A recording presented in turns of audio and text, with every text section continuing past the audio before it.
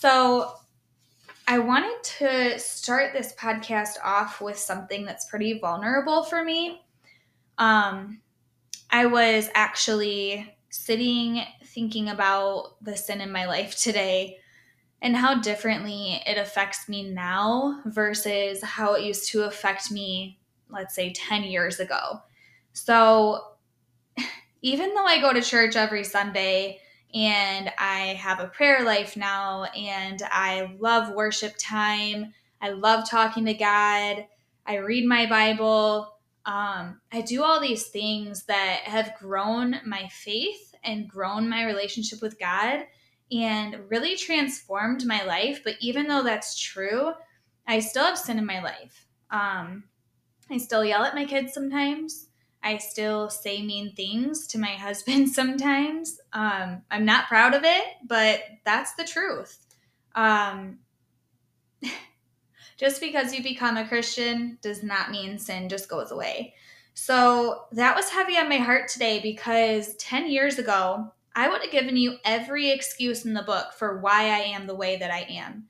I would have told you that I yell because I had emotional trauma that I hadn't worked out yet. So really, it wasn't my fault.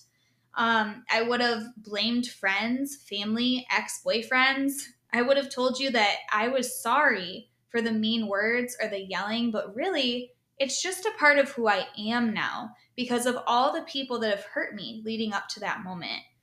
Now, all of that is true, that there are things that we go through that form us into the people that we become, but that doesn't make our actions okay.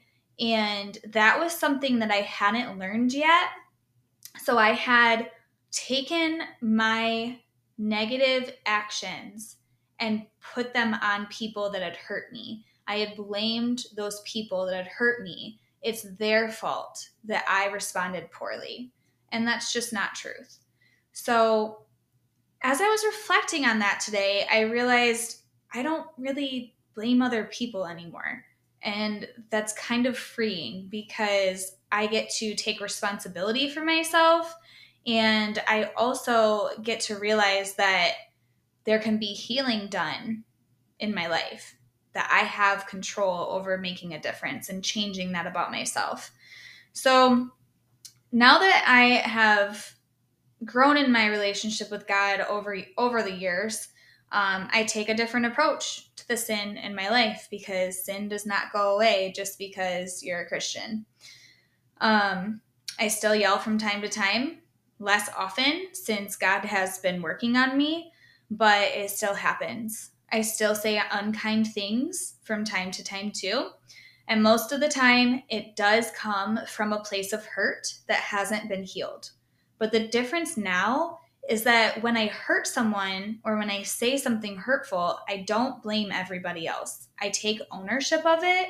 I tell the person that I hurt that I'm sorry for hurting them.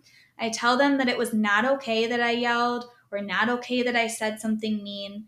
I apologize because although it may be true that my hurt was the reason I lost it, it's also true that I was in the wrong for allowing my pain to be passed on to someone else.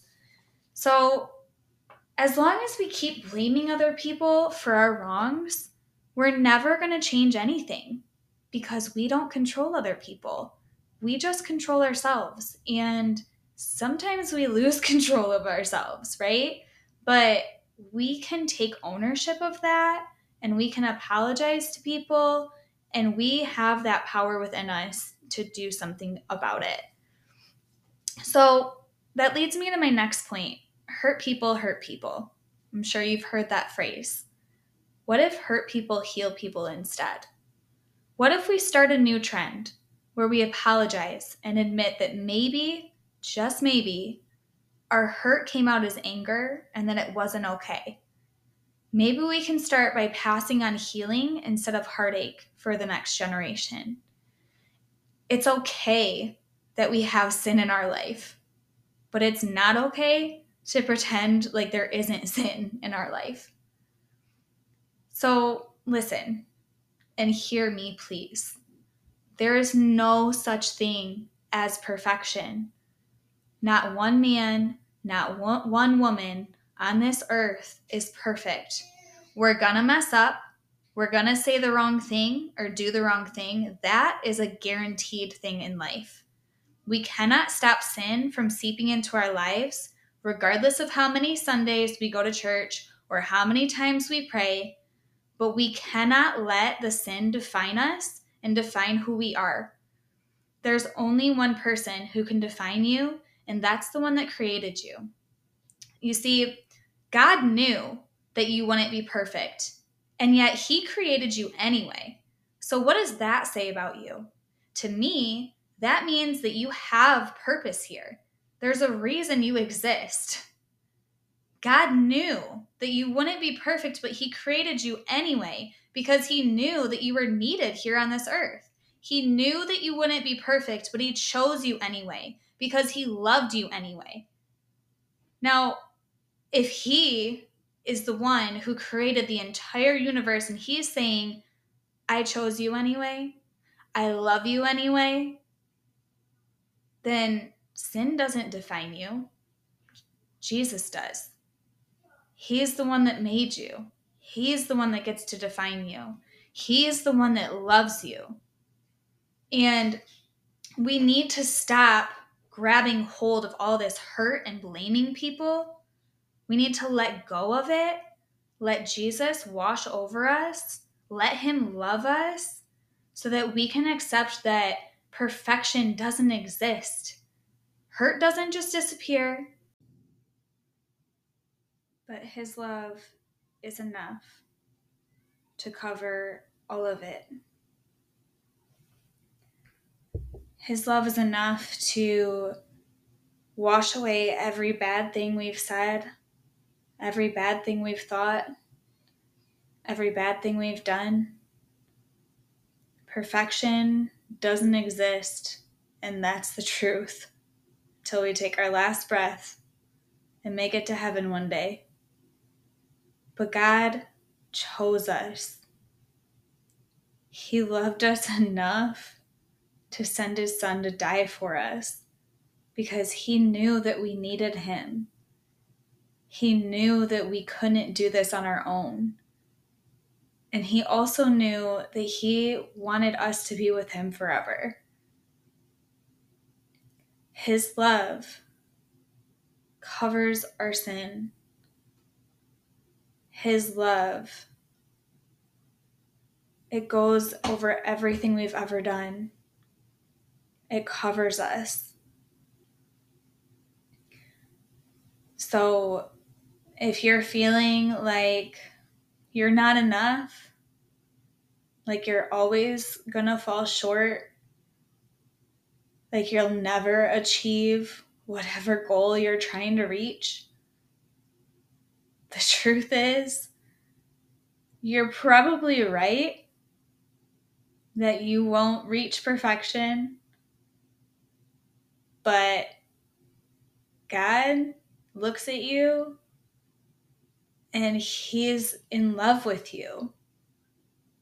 He loves you more than you could ever imagine, regardless of how good you are or what achievements you reach. And don't get me wrong, it's a good thing to have goals, but God doesn't take his love from you if you don't reach a certain goal, if you don't do a certain thing. He doesn't say, oh, well, I'm not going to give her another chance or him another chance. I'm not going to love them. He doesn't choose who to love based on their achievements, based on how good they are. He just loves you because you're his child, and that's enough. I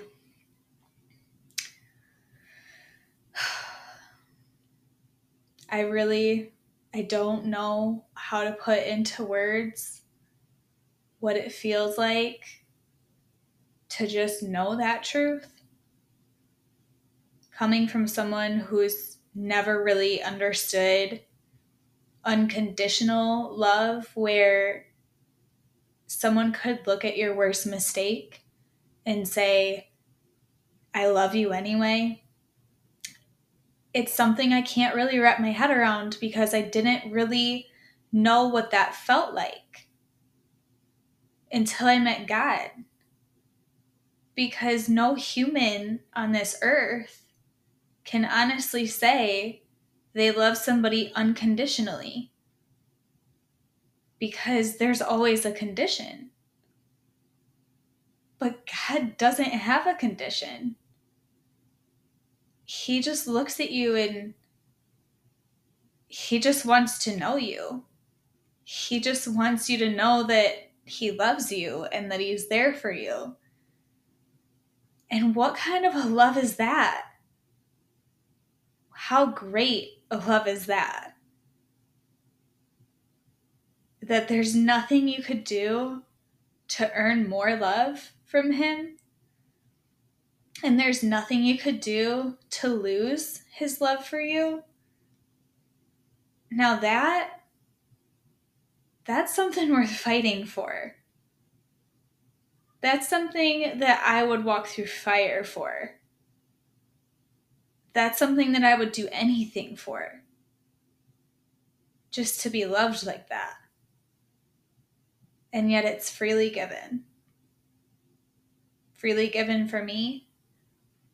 Freely given for you. So while perfection doesn't exist, it's okay that it doesn't. Because you don't have to be perfect. God has created you for a purpose here, and he sent his perfect son so you could be reunited with him one day. And that's the message I want you to hear today. That you're enough just as you are, right where you're sitting, because of whose you are. You are his child, and he loves you unconditionally. Thank you for listening in, and I hope that this has blessed you today, and I hope that you take it to heart. Because if you're listening to this message was meant for you. It wasn't by accident that you stumbled across this, and it wasn't something that is just being spoken. This is your truth. This is the truth, and it's meant for you.